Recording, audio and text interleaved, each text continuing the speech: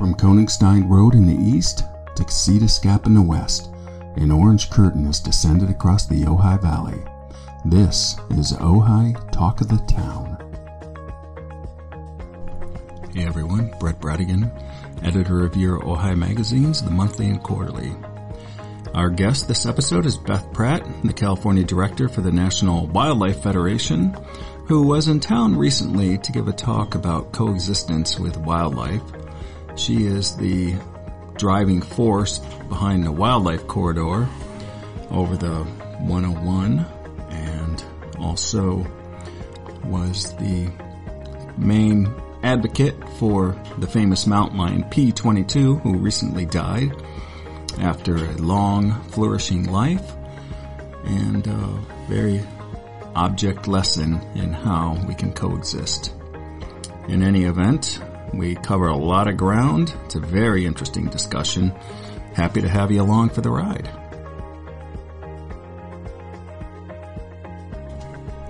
Hey Beth, thanks for joining me.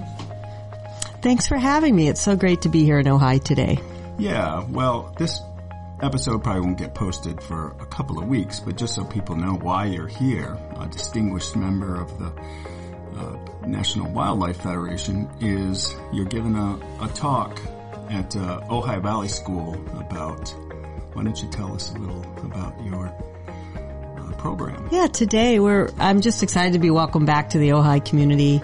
The first time I was here was in 2016 when they did a premiere of The Cat That Changed America, the movie about P22, and that's when I first met Molly and Hawk, and they've just been so welcoming, and they've become really good friends.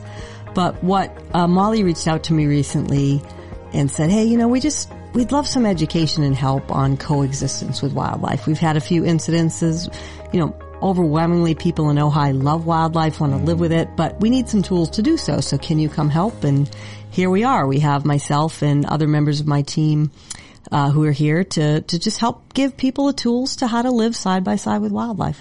And well, specifically mountain lions, you want to make a ruckus, right? You want to just appear to be more trouble than you're worth. Oh, that's a great way to put it. Yeah. I kind of tell people the best way to coexist with wildlife is to sort of learn a little bit, because much like the weather, right? We learn how to tell if it's going to rain so we can put an umbrella on.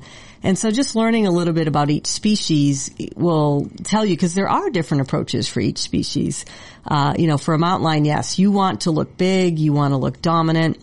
You want to make sure that mountain lion knows, A, you're not a threat to them, but also that, you in yourself are somebody who is somebody who can be reckoned with.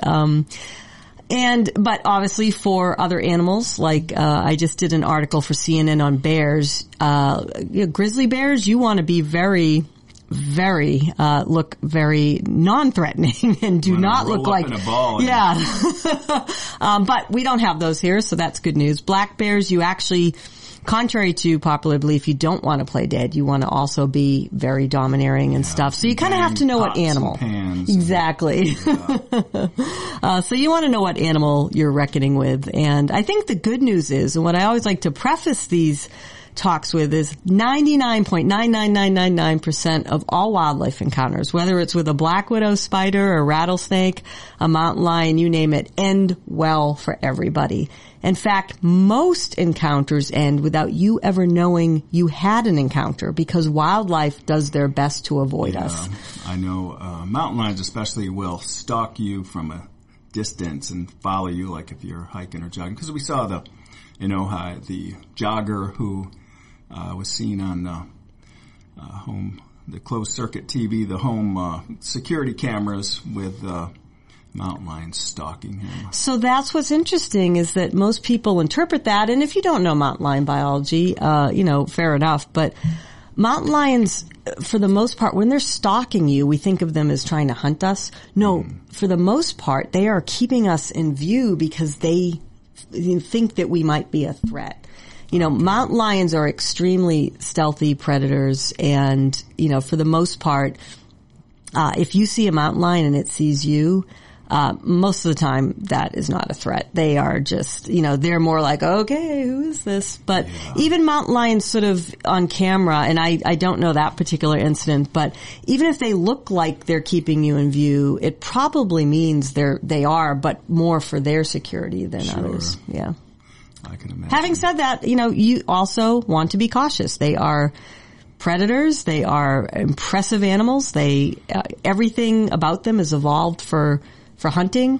They are an apex predator. They're an apex predator, and you want to play it, safe and have the tools. But I guess what I just like to, tell people is the rate of attacks is so low. And then sometimes, again, if you don't know mountain lion behavior, you can interpret behavior. Like there was that video of the jogger, who the mother kept, charging him.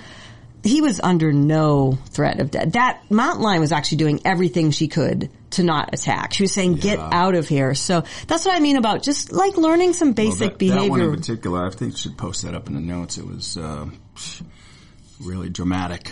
He did everything right except for the first step, which was try to approach her kittens. Not a good idea, right? But after that, you could see if I think a lot of people looked at that video and said, oh my God, the mountain lion at any moment could have. But she didn't. She really was telling him to just get out of here, And that was where, up in British Columbia or something? I forget where that was. I actually want to say Utah or something, but I can't remember. But on the other hand, approaching the kitten's bad. But after that, he did everything right. He talked to her. He kept his eye contact, so that she knew she was aware. And he just kept trying to back away. And at a certain point when he got enough distance, she backed off. No further threat. Yeah, no further threat. Yep. Well, I wonder, let's talk about, because I just read that wonderful article in the New Yorker about P22 by Alex Ross, who people don't know. He's a music critic. He's here every year in Ojai for the music festival. So I'm not sure how he got that beat, but he did a lovely job of writing. I thought he did a lovely job too. Mm-hmm. I think I'll put that up in the notes too. But the service that you led for P22, I just thought that was quite touching. It was hard. I think those of us who have animals know how hard it is when you have to make that difficult decision, when the vet delivers news you don't want to hear. But I've never had to grieve on CNN or at the Greek Theater. But what became evident to us and myself very early on, when even before P22 had to be euthanized, was that the community needed a place to grieve together. And he was a celebrity cat. Just like, it was trending on Twitter the day he died. He was in Rolling Stone. Yeah. I couldn't even keep up with the messages. And so it was literally the day after I said, we have to do some sort of celebration of life. We called the Greek Theater. They were wonderful. They were actually closed for the season and reopened for us. And, I'm just crazy enough to think we can pull off an event at the Greek Theater in 30 days. But we did. But yeah, I agree with you, not just because I was, part of organizing it, but I just thought we were very purposeful about those who had deep connections to P22. We wanted to make sure they had a voice, everything from the school kids who, sang songs, to Rainn Wilson, who did a song about cougar poo, to Governor Newsom, to our indigenous leaders. I just thought it was such a great diversity of how people connected to him differently. Yeah. And I'm surprised I held it together. And connect to each other through this event. That cat was a part of the culture of Los Angeles and just so people know, this P22 lived a long, full life for a mountain lion. Would you say he'd run to the end of his natural term? He didn't die, run over or shot by an angry homeowner or anything like that. And that is something to celebrate. He was 12 years old, which for a male mountain lion is pretty much, past the usual lifespan. If he had lived in a connected space, this lack of connectivity really... Yeah, which I want to talk about. Yeah, hindered him his whole life. He made it work, but at the end it became evident, obviously it wasn't working. His behavior changed pretty radically overnight. We now know because of all these health issues that you wouldn't likely see play out in a male mountain lion, because a younger male before age 12 probably would have come in and deposed the king, right? Yeah. So you don't usually see a mountain lion getting kidney disease or heart disease or the things that are so chronic. And we do see in our older cats, like our domestic cats. So yeah, I celebrate his life. He lived a long time successfully, much longer than most of his kin in the area. It was still really hard at the end to have to euthanize him, but it was the right decision. And as the person who was there every step of the way, do not listen to all the conspiracy theories. I was there working with CDFW. They did everything they could to keep that cat, either put him in a sanctuary or keep him alive. But the totality of health issues, it was just going to be suffering. So yeah, sure. But yeah, I'm with you. We did it. LA did it. He lived there. We coexisted. And if it wasn't for these really significant health issues at the end, including being hit by a car, he probably just would have died a peaceful life. But it is that lack of connectivity that hindered him even in the end. Yeah, well, I guess the object lesson would be we can coexist peacefully with wildlife, even in a very urban setting. And then the other one was this cat was a bachelor his whole life. He got to mate. It's a poor thing. He's like lonely. I know, it's interesting. Mountain lions are, kind of love them and leave them, unlike like African lions and stuff. They don't have prides. They don't mate for life. They don't. Yeah. So they yeah. hit it and quit it. Yeah, exactly. They hit it and quit it. They're also deadbeat dads. They never even come in contact with their young. So I think he was probably missing some one night stands here and there. But on the other hand, if there's any animal set up to be a bachelor for life, it's a mountain lion. And listen, I get it now. Like I kind of joked with bachelorhood ain't so bad. Yeah. There's some upsides. Yeah. He didn't answer to anyone for his time. Yeah. Yeah. He didn't give up, though. I will tell you that. Miguel Ordeñana, who is one of the biologists who works for the Natural History Museum, he helped discover that first photo of P22, and he has cameras up and has continued to have cameras up around the park. And as they got better, they got sound on them and everything. And it was a few years ago he captured some sound of P22 making this kind of clicking sound. Like if you have domestic cats, you might have heard them do it once in a while. Mountain lions are extremely quiet animals, except for when they're mating. And that sound is akin to, hey, is anybody out there? Oh. And so he was still asking. He was swiping on Tinder. Yes. Yeah, he was doing the swipe. But one more thing on his legacy, to your point, it is something to celebrate because the day, he died, the day he was euthanized, I got back to my hotel late. We went and had tequila shots, did a number of things, but I had a great view of Griffith Park, and I remember looking out at Griffith Park very sad, thinking, boy, it's never going to be the same. But then I thought about that for a minute, and that same thought I thought was very hopeful that, nobody's ever going to be able to look at Griffith Park the same. We're always going to know that a mountain lion can live there. And was a habitat. Yeah, he showed us what was possible, and you can never unsee that. And that to me is the hopeful part.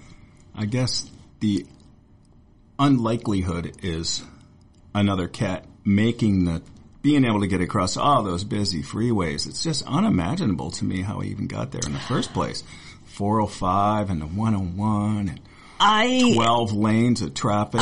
Oh my goodness. How? That cat was remarkable. As we know, most of his kin die doing it. In fact, there was another one died fairly recently. Yeah, most males, is the National Park Service, who's been studying the mountain lion population in the Santa Monica Mountains for over 20 years now. Most males don't make it to 2. They either get hit or just, whatever other urban challenge. But, and I've retraced his route or his likely route now for 8 years in a row. This will be the 8th year. I don't know how I live. There's no sidewalks on Mulholland. I've stood at the 101 at 2 a.m. I wouldn't even try crossing it. And so, that he made it was a miracle. Another cat, who knows? There is a cat that's been hanging around in between the 101 and the 405 for a few years now. He's been a little tricky, or sneaky. They've not been able to get a collar on him to track him, but he gets picked up on cameras. He has never made a move to get into Griffith Park. And that would be crossing the 101. I never say never, but, P22 was the only one to make it over decades, so it'd be a long shot. Yeah. Well, it must have been pretty good habitat if he lived such a healthy life. Yeah, what's interesting is what most mountain lions, especially males, they require huge territories, about 100, 150 square miles. But these territories are based on prey availability, right? So how much prey, how many cats and dogs? Yeah, well, yeah.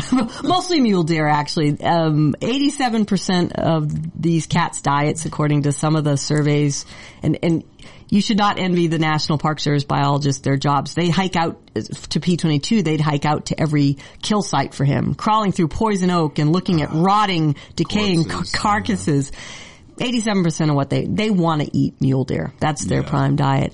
But interestingly, the reason P-22 is able to make it in 8 square miles, which is extremely small, is because you have this overabundance or unnatural abundance of mule deer in Griffith Park because of all the gardens that the celebrities have, because of Forest Lawn Cemetery. You have a watered lawn. So you had plenty of prey there in a way that you wouldn't probably, a few hundred years ago. The Santa Susanas or the Santa Monica Mountains or the other parts of the territory. But there's something really fun to me about that this mountain lion, it's the ultimate like Hollywood mashup. This mountain lion was able to stay alive in a smaller space than usual because of Hollywood celebrities, both alive and dead.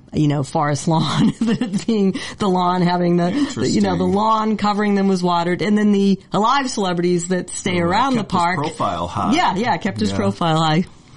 Wow. And he was he an Instagram star?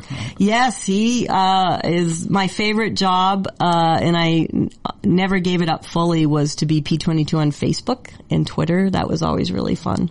Okay, I'll post that link too.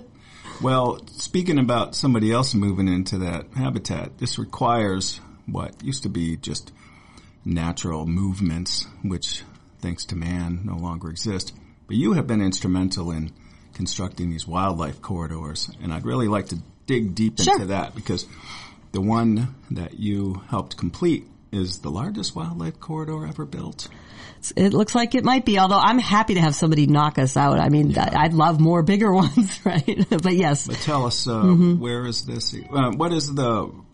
How did you decide on this particular location? And how's it going? Is it being used? Like, what's been? Yeah, so it's just such an exciting time because it's not finished yet, so not used yet. But we broke ground last year. If we stay on track, and I think the weather did delay a little bit, but we're seeing if we can catch up. It should be open for business for wildlife in late 2025. But P22 is also so instrumental to this story. He's the one that got me involved when I heard about him, much like everybody else in 2012, by reading the LA Times story. I called up the biologist Jeff Sikich, who had collared him, and we're now good friends, so we laugh about this, but I didn't believe it. I just didn't believe a Griffith Park could support a mountain lion, but he took me on a tour, and then he told me about the plight all of these wildlife are facing, especially P22, which is the roads were in their way. And it was proving deadly, not just hitting, not just the sort of obvious problem, which is they're getting hit by cars and dying, which is terrible enough, but that so much so these populations were so isolated by the freeways, they were starting to inbreed themselves out of existence. I can see that, yeah. Because they could, you couldn't have non-relatives, come in and expand the gene pool. So when he told me that, I was like, well, God, how can I help? And he said, well, this little wildlife crossing we're thinking of, we need. And I'm like, oh, sure. How hard can it be? Not knowing it would be 10 years of my life in a $100 million project. But how did they source the location? Yeah, so the location was really, the location, two things. What we know, wildlife crossings are nothing new. We have decades of science around them, but what is new is plopping one down over one of the busiest freeways in the country and in the middle of the Los Angeles area. These are all out in the middle of nowhere. But we know the number one successful thing you need for a wildlife crossing to work is protected space on both sides of the freeway. You can't build a crossing and drop them down in a target parking. Yeah, exactly. Yeah. It doesn't work. This is actually the last place you can put, in that whole area, the 101, the last place that has last 1,600 feet that has protected space on both sides. Thank you, Santa Monica Mountains Conservancy, another partner in this project. But also the second piece, the National Park Service had, over 100,000 GPS points of mountain lions and other wildlife. It basically funnels them to that point. If you look on a map, the green space narrows down to that last 1,600 feet. So they were being funneled there, and most of them just turning around saying, not going to do it. But to just make triple sure, in 2015, while we were looking at the feasibility study, they brought out, scientists and biologists and engineers from all over the world, some who had worked on Banff crossings, which is probably the most famous crossings, to take a look at. Wait a minute, what does Banff stand for? Banff is Banff National Park. Alberta. They have, some of the Jasper and all that. You got it. Some of the first, sort of the gold standard of crossings on this continent.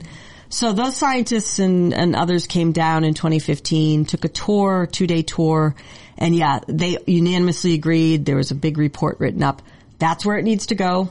And it needs to be an overpass for maximum. So, and that's where we were. Underpass. Is it because of their natural reluctance to go subterranean, or is it just more natural looking? Or a couple reasons for this site. What I like to say is every wildlife crossing is site specific. So for some areas, an underpass is fine.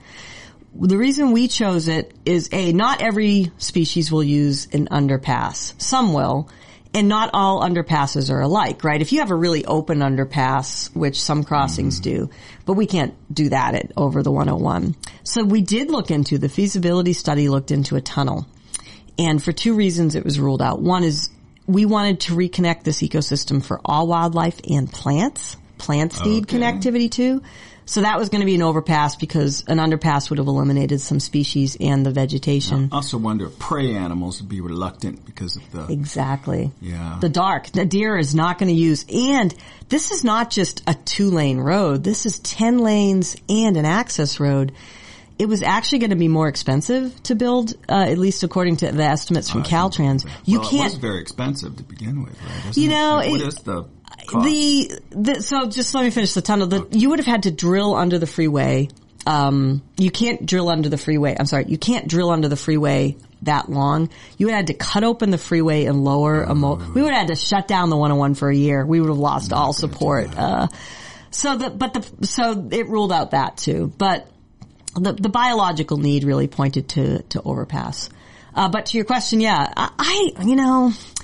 the final Caltrans price tag, we think, although we still have to get the final estimate on the stage 2 over Agora, is about $92 million.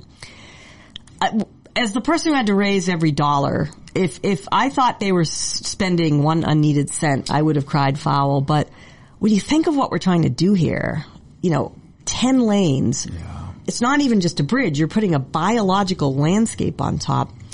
And then you compare it to other Caltrans projects, the price tag actually seems fairly reasonable to me. Well, when you also think about that's for the first one, as you learn and grow, then they start getting cheaper and cheaper as you can start scaling. Yeah, I will say we picked out of the gate the toughest location because it is the biggest obstacle to connectivity in the area. But when you look at other area roads we need to tackle, like the 118, the 124, they're not going to need as big a solution as Liberty Canyon. In fact, like the 118 has an equestrian tunnel. There may be something we can do with that. They're not as highly trafficked roads. They're not as wide. So, yeah, not every, and in some locations, you might even be able to just do some fencing or landscaping to lead. Kind of herd them through. Exactly. So, guide them through. Yeah. So I think the good news is I think we picked the most challenging one out of the gate. Well, I think of like just the natural beauty of it though too, to have a connection like that. I'm thinking of like High Line in New York City. Yes, I've been on that. Yeah. I get that sort of vibe from the project, although, they're very different purposes, but to have a beautiful setting in a urban area really connects people back to first principles. I think you nailed it. When you're driving, when this is completed, your view is going to be a beautiful land, the native landscape rather than the road. Mm-hmm. And so we're actually putting some of the natural landscape back. And also think about this, one of the busiest freeways in the country, you'll be commuting and there could be a mountain lion walking over you. Wow. Yeah. Have you seen a mountain lion in the wild? I have. I've been really lucky. Most people. Tell me about it, because they are elusive. They're really elusive. They're called ghost cats for a reason, and that's why, mountain lions see us every day. We just don't see them. I've seen 5. I'm astounded. I've was fortunate enough to collar a cat with Jeff Sickich, P42, who lives over near Pacific Palisades. But the other 4 times were just happenstance. The first time I ever saw one, I was walking some switchbacks with my dog near where I live outside Yosemite. And you could, the switchbacks were steep enough. I looked up a few and I saw this head looking down. And I was like, what is a chow dog doing up there? And then I'm like, oh, that's not a chow dog. That's, because it had kind of the rounder ears. I could see that, yeah. I'm like, oh, that's the shape of the face. Yeah, that's a mountain lion. Okay, great. And then I've seen a couple. I have mountain lions on my property. I've seen twice in person. My parents had a mountain lion drinking at their bird bath every night for a week, and like clockwork, he had a deer kill in their yard, so I was able to view that. So yeah, I saw a mountain lion with her 2 kittens on Christmas Day one year. It was really wonderful. And this is up near Yosemite. These are all sightings up near me. And then he wasn't in the wild, but I was so grateful to the California Department of Fish and Wildlife and the San Diego Safari Park. They let me spend some time alone with P22 the day before they had to euthanize them, and that was pretty remarkable. Oh, yeah. Mm-hmm. Just that moment of sharing with the creature, the things he's seen, no other mountain lion has lived that kind of a life. No, and up to the end where I'm sure no mountain lion history ever had a blonde chick sitting there sobbing in front of him, right? That was a moment for unprecedented. What the heck is going on here? Oh, that's sweet. Mm-hmm. Yeah, I've seen one, and that was while I was sitting in a diner. It ran through a young female or juvenile. I don't even know what gender it was. I think it was a female because they tracked it later. It just ran through the parking lot. Wow. Just ran right through the parking lot. We all turned around in our stools just like on cue, and there's this cat. Whoosh! It was just a streak. Now, I've seen dead cats because when I was a reporter, I would cover the Fish and Wildlife, or Department of Fish and Game, and they would always call me out whenever there was a kill or they had to move a bear or something. And it was always just like, oh, it's so sad. I've been on a lot of those too, and it's just this remarkable, beautiful cat. My reduced God, they're just majestic. They are. They're just. You know what I love about and that you got to see one. I'm working on. I have a book that's coming out next year called Yosemite Wildlife on. Yeah, you have several books. Yosemite Wildlife. I'll put them up in the notes. And I've been wanting to write this book my whole life. I love Yosemite. I live outside the park. I worked there for a decade. But I was interviewing Shelton Johnson. Some of you may know him. He's a famous park ranger in Yosemite. He is an interpretive ranger. He wrote a book on the Buffalo Soldiers, the African Americans who were the first protectors of the park. But he also loves Huachuca. Wait a minute. Buffalo Soldiers would come from Fort Huachuca in Arizona, I think that's where they were. Yeah, exactly. And they were some of the early protectors of Yosemite. But Shelton loves wildlife as well, so I was interviewing him for my book, and he said something so profound to me that is going to be in the book, but I'll offer it here too. He said, what I love about mountain lions, and I'm paraphrasing, is that they are stealth animals. Mm-hmm. They are good at not being seen. They're ghost cats.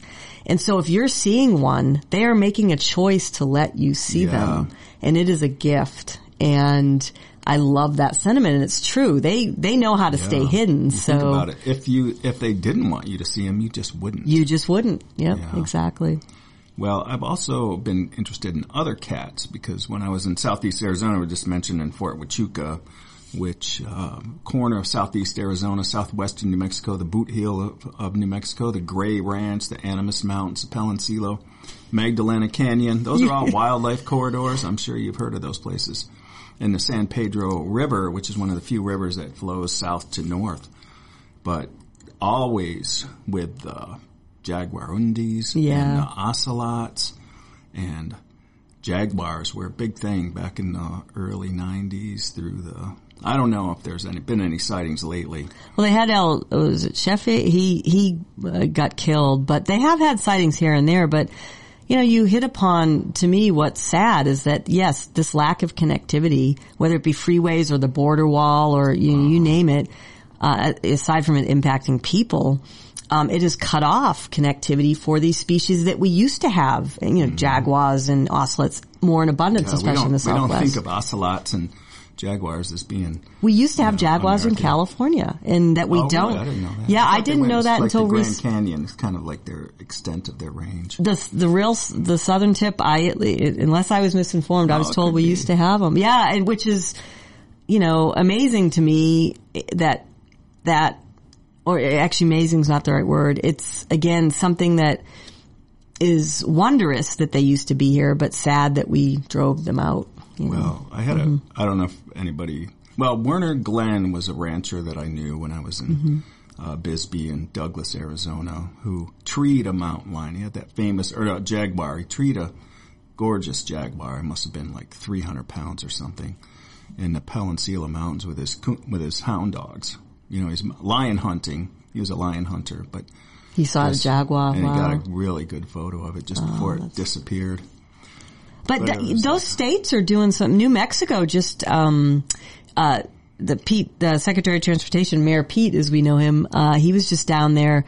The federal government, which my organization, the National Wildlife Federation, helped get this through, appropriated $350 million towards wildlife crossings. Really? And New Mexico at the state level just passed, a budget with a pretty substantial amount for crossings, and they have a number of projects. So, what's great is this is starting to really take off across the country, which is hopeful. Yeah. Well, that area is particularly important because of the habitats between like the Chihuahua Desert and the Sonora Desert. And I don't know if you've ever been to Portal, New Mexico, but the Chiricahua National Monument. I haven't been there, no. It's just unbelievably gorgeous. But yeah, it was like there was a ranching family called the Clumps who had been in there for 4 or 5 generations. The patriarch of the family, nobody knew how old he really was, probably in the 80s, but he lived in a stone line cabin 60 miles from the nearest, paved road. Wow. And it would take like 2 or 3 days to get supplies out to him on horseback. And he shot a jaguar. And then his sons put him in the back of their truck, and they just went around showing people, showing it off. It was really sad. I know, why shoot it? Yeah, well, because he could. And, of course, as ranchers, they think of predation. They're not necessarily wrong to think that, but the exchange of value between what they could get, say, if they were just guiding people to get a sighting, right. Way more than a cattle, way more than a cow at, 60 cents a pound or whatever. But it was just like so incredible to think of these, what we consider jungle creatures in this high desert. Like, they're so adaptable. And I just get a feeling that if we're more aware, like what your projects with the wildlife corridors and such, that this, isn't going to be unusual anymore, that we will have much more coexistence. I agree with you. I think we didn't know when we put the 101 in what we were doing. I think when I was coming up in conservation 30 years ago now, and it's hard to believe, the sort of paradigm, the definitive view was, you put aside a Yosemite here, you put aside a Santa Monica Mountains, here. Check the box. We have these protected spaces for habitat. There was no attention towards connectivity. And that's what I love about science. When we learn we were wrong because of evidence, we shift strategies. And so we now know that, oh my God, no, actually connectivity, connected space is actually more important than these big tracks that animals need movement. Populations to, interbreed and coexist, and natural selection and everything else that goes along with that. Exactly. And plus for resiliency, you look at a place like Yosemite, one of the best protected places on the planet, and wildlife was still having, struggles. So we now know what to do. And I agree with you. It's hopeful in that the wildlife themselves are doing what they can. Look at P22, like he's doing what he can, or the jaguars starting to come back up, or any number of animals you can point to are trying to make do with these human spaces. And it's up to us to kind of give them some more to help. And the good news is, I think, like why I'm here in Ojai, most people want to. I find that they do. Yeah. One thing a conversation I had that stuck with me was, I don't know if people remember Earth First. Oh my God. Yeah. That's a blast from the past. Yeah. The, Monkey Wrench Gang and so Ed forth. Abbey, Eco-activist. But there's a guy named Dave Foreman who was more or less in charge for several decades of that, and he's very colorful. Always good for a quote. When you're a reporter, you want these guys that'll pick up the calls. And I was asking him, why are we having all these ocelot and jaguarundi sightings of these cats along the San Pedro corridor, and jaguars coming through the Palancilos and the Animas Mountains? And he's like, isn't that a sign that the habitat's improving? He goes, no, it's the sign that the habitat on the Mexican side is just getting so worse that this habitat looks good by comparison. I remember Dave. I grew up on those, Edward Abbey and the Monkey Wrench Gang and Desert Solitaire. Books, It's it is a great, and I think what they taught me was, that it's worth fighting for relentlessly. That's probably where I get it, is those early. Yeah. But he's right. I think that, wildlife in more human spaces is something we have to be more accepting of. But yes, it doesn't mean wildlife's doing better. It means they're out of options. Yeah. That did stick with me, because the natural inclination to think, oh, look at them, they're thriving, they're returning to their habitats. Yeah. Well, because they're getting squeezed out. They're getting squeezed out, exactly. Well, speaking of which, we had, for the first time in 100 plus years, a wolf in Ventura County. I know. Oh. What was that like for you as somebody on the front lines? What did you think about that? So I worked in Yellowstone for 4 years, and hearing wolves howl, outside my back door was one of the most magical experiences. Seeing them, I think, our wild spaces are not complete without wolves. There's just something missing. Well, it's also the ecosystems require these predators to move ungulates around and so forth, just because of the and the coyotes need a challenge here in California. I feel like they've been top dogs for too long. They've ruled. They've had they're getting cocky. Exactly, they're getting cocky. They need a little challenge. But so when OR 7 came on the scene in 2011, that was magical. We were cheering him on when he finally, crossed the California border. But then, like a lot of Californians, went back to Oregon to raise his family. But he, at that time, I started, I made a prediction that is in writing, so I can prove it, that we will have wolves in the Sierra in 10 years. And I wasn't too far off. So R93, the same wolf that came down here, he came right on the border of Yosemite, came within 15 miles of my house, and then makes this extraordinary journey, in some respects even more remarkable than P22's, crossing through Fresno in the Central Valley over to the Central Coast, and then almost makes it to L.A. It was really over 500 Oh, miles. my God. It just goes to show you the extremes they'll go to find a suitable habitat. Exactly. And mates. He might have been looking for a mate. Probably both, right? Places. And he was heading back up, and he was so close. In fact, where he got hit is another target area when you ask about where else. Corridors. That 5, if he had just made it across the 5, he's in, Tejon Ranch. He's, has almost then a clear cut path back up to the Sierra, without any major roads. So, but yeah, that was wondrous. And we even were contemplating, oh my God, will he be using the wildlife crossing when it's finished, right? Wow, coming into Los Angeles. Yeah, so, but his death was perhaps not surprising, but still pretty devastating that, this poor wolf made it all this way and then, gets hit by a car yet again. Yeah. So, that's why to me it keeps me going. I mean, building the Wallace Annenberg Wildlife Crossing was not easy. There were a lot of times where I thought it might not happen. It took over my life. It required a lot of sacrifice, and still does. But I don't know how to do anything different, back to almost like the, Edward Abbey, like it's a moral imperative. I mean, you think of an animal like OR93 and he deserves this effort.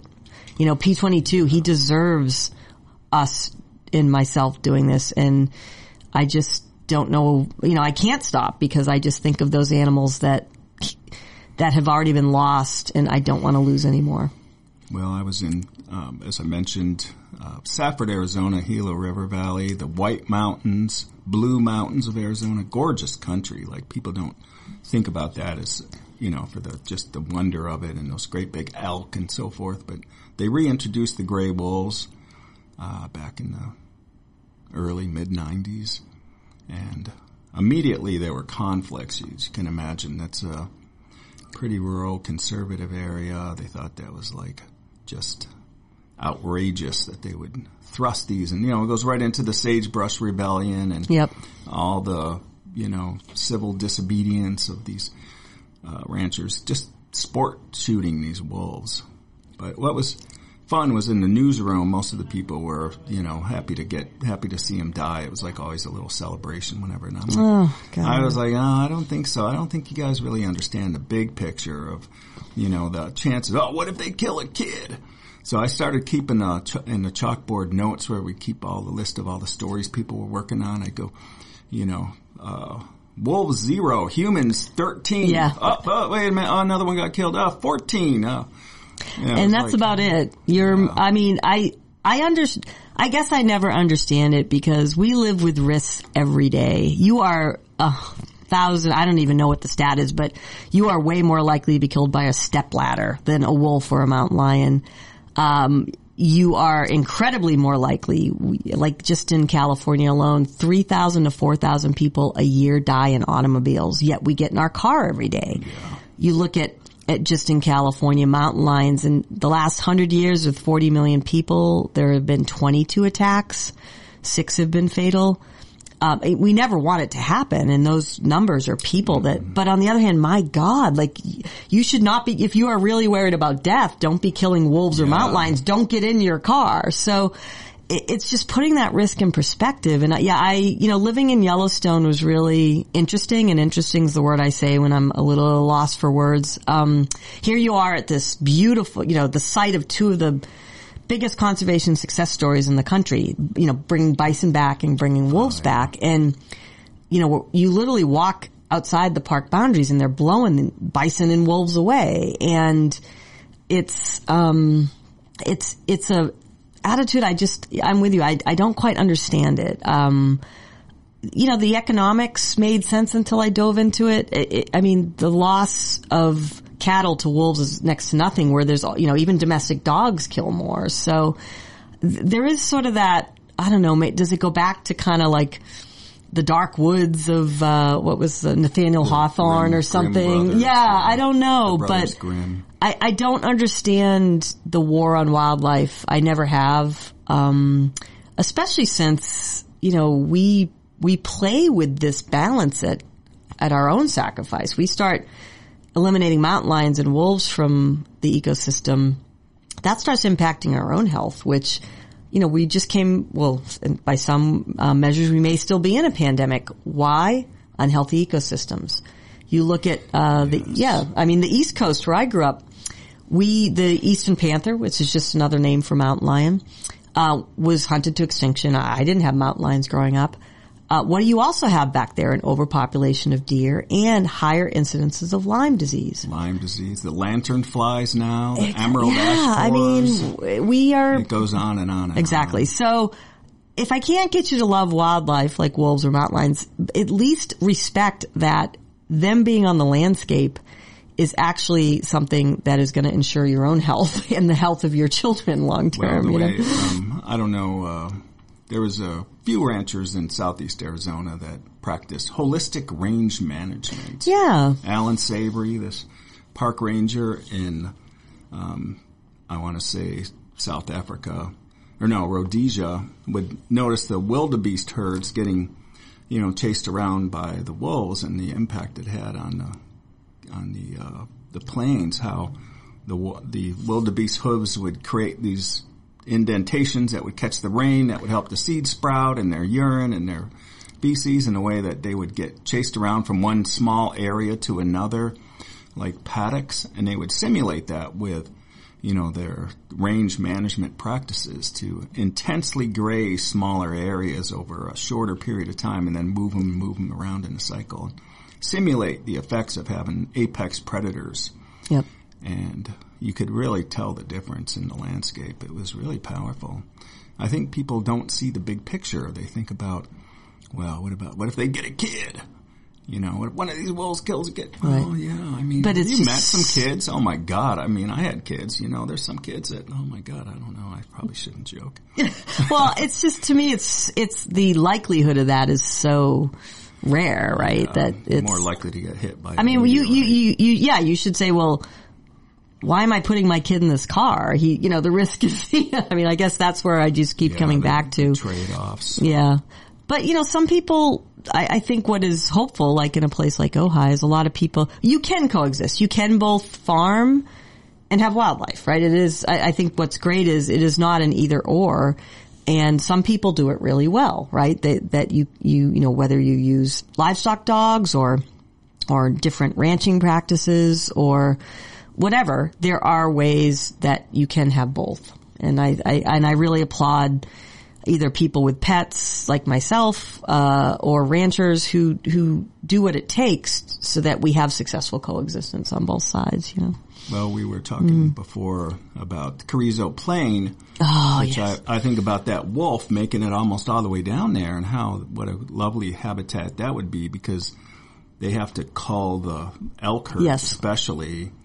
And couldn't wolves handle that task much better? They used to. I mean, when you think of the Great Central Valley, and I actually was out at Wind Wolves Preserve, one of the most beautiful places, I think, in California, right? Like on the border. It's not too far away. It's only like 2.5, 3 hours. And we had one of the most California moments you could ever have there. We were standing on this hill, and the whole Central Valley, you could see Bakersfield, but it was all covered in this blanket of fog. You could see the Sierra in the distance, and then we had this herd of elk lope over the hillside. It was what California used to look like, with wolves chasing, But yeah, I don't know why OR 93 didn't stop there. Like, it would have been, he had elk, he had deer, he had all this open space. Pronghorns might have been a little tough for a wolf to catch, but probably not impossible.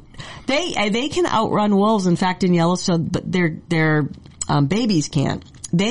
Pronghorns are a really interesting animal, just to go down a tangent rabbit hole. They're outrunning a predator that doesn't exist anymore, the cheetah. Yeah. And so they can outrun almost anything, mountain lions, wolves, you name it. So they sort of are, if not at the top of the food chain, don't have a predator that can catch them. It happens, yeah. How long is it? The Pleistocene era or beyond, before we had cheetahs went extinct in North America? 40,000 years ago. Yeah, again, another tangent. There's some theory that the reason, mountain lions used to be at the bottom of, they had, giant lions and saber-toothed cats and dire wolves that could prey on them. They're now at the top of the food chain, but there is some sort of theory that one of the reasons they are still here and the cheetah isn't is mountain lions, unlike cheetahs and dire wolves, they are, again, stealth predators. They're hiding. They don't like wide open spaces. They're not running across open spaces after deer or elk. And so one of the theories is that unlike the cheetah or they didn't cross the land bridge because it was too open. And so they stayed here. Interesting. Yeah. I don't know if it's true, but I've read that. I thought it was so because they're agoraphobics. They are still in North America. Yeah. Well, we think maybe they're so resilient, but no, it just happened to be an adaptation that worked in their favor. Yep. And it could have gone the other way. Yeah, I mean, look at all the other mighty ones that aren't here, right? So, yeah. Did you ever wish you were back in the Pleistocene and could see a woolly mammoth or a mastodon? Yes, I do. What an incredible. Even 10,000 years ago, I'd like to see. Laura Cunningham has this book. I think it's out of print, but you can find it, A State of Change. And she's an artist and a scientist, and it was published by Heyday. And she, with her art, reimagines the California landscapes 10,000 years ago, and it is incredibly moving. I think, it would be, imagine like standing in Yosemite Valley and watching a dire wolf or a giant sloth under Half Dome, Well, the mini mammoths on Channel Islands made it right up to about 10,000 years ago. Oh, did they? Maybe even more recent. Wouldn't surprise me, yeah. There was a mastodon skeleton dug up where I grew up in the Great Lakes area near Lake Erie and Allegheny Mountains. That was just, they dated it first at 700 AD. And wow. People all freaking out. But then it turned out, no, it was more like 3,500 BC or like 5,000, but not anywhere near as long as they thought. So they almost made it into, the modern era. They came so close. It was just really how marvelous that would be to just have that. One of my favorite places in LA is the La Brea Tar Pits. When I was a little girl growing up in Massachusetts, they'd have like specials on it, and I always remember being fascinated watching it on TV and then to be able to see it. But yeah, when you just think of what used to roam LA, right in the middle of Los Angeles. Yeah, right in the middle of LA. Still they're pulling stuff out. It's so fun to go to Griffith Park and just see the archaeologists at work. Yeah. I agree. Yep. Okay, well, I think that we should be wrapping up. I know you've gotten I'm okay. I'm okay for... Well, I wanted to ask you about how you got into this field. Where did you grow up, and what was your path? Yeah, you're a luminary in the wildlife field. So it's a big honor for us to have you here in Ojai. I feel weird. I just love my work. It's a labor of love, and I feel really. I was actually just talking about this with Molly this morning. I work hard, and I'm very grateful I have this platform now, but. The idea of kind of being this, like someone's like, you're famous. I'm like, no, I don't really look at it that way. I look at it as, what I like is people are connecting to the work in really meaningful ways. And if I can be, an effective voice for that, I really love that. But yeah, I grew up in Massachusetts but always loved wildlife. My dad, loved, Cape Cod, and, we'd go whale watching all the time. He also would, when a whale would wash up, we would go to see the whale. So I have vivid memories of seeing dead whale carcasses. Dead stinking whales. But even the backyard wildlife, like it's really interesting to me where I grew up in, north of Boston. The best I could hope for in my yard was a squirrel, bird, frog. We didn't even have raccoons or coyotes or anything. The wildlife at that point had been banished, right? It had been hunted. I lived in one of those typical subdivisions. If you go back now, coyotes, deer, everything, but we had none of that growing up. But when I was 6, a place I would play called Indian Rock, for sale sign went up.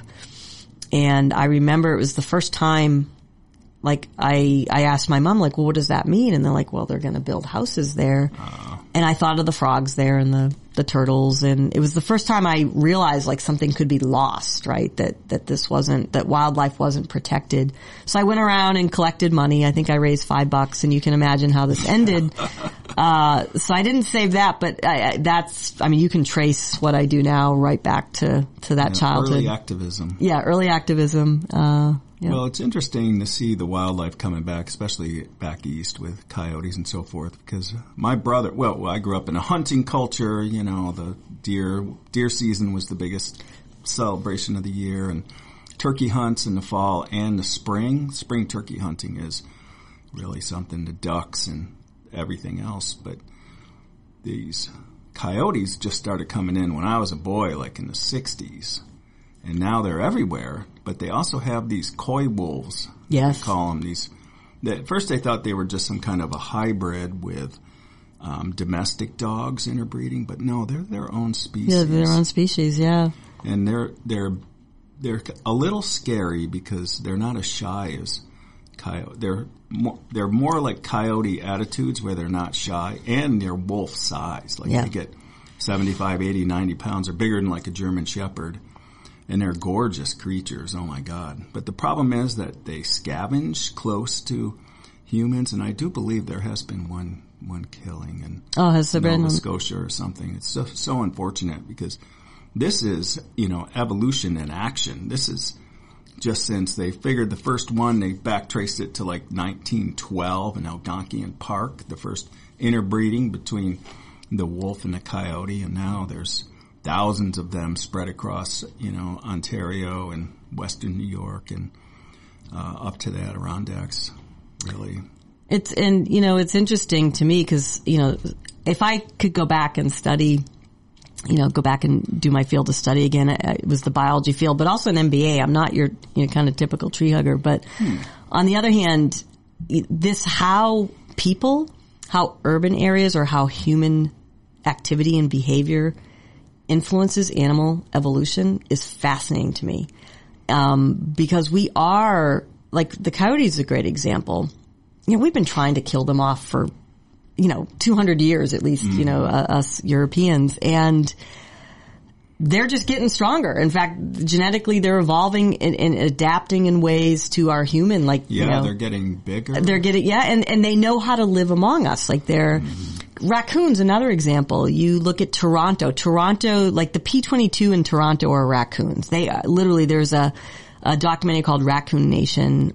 A scientist there, Dr. Suzanne McDonald, who's been studying them. Those raccoons are evolving, not just adapting, but physiologically evolving like the coyotes. They can open doors, like their digits are getting so prehensile. Yeah, so to me this is fascinating. Like we talk about like our roadways, and you could even argue like P-22. Is he someone on the spectrum of mountain lions kind of evolving towards greater tolerance towards people because they have to? Resilience and stealth, that he was able to figure out how to cross those. What if he'd have been able to breed in that trait? Maybe it was inheritable. Maybe it was some kind of gene expression that could have worked its way into the population. Exactly. So like the coy wolf to me is an interesting example of that probably wouldn't have happened if it weren't for, how we treat both wolves and coyotes, right? You probably would have had, wolves and coyotes usually are, like when I lived in Yellowstone, wolves will just take out a coyote, right? Yeah, there's very little mingling of populations. But you introduce the human either dynamic or something, and now we have them. So, it's interesting to me how our own behavior is actually, maybe not even just wiping out wildlife, but causing them to evolve in ways they wouldn't have. I don't know what the answer is, but it's kind of a fascinating thing to contemplate. To think that we stand apart from evolution and natural selection is folly.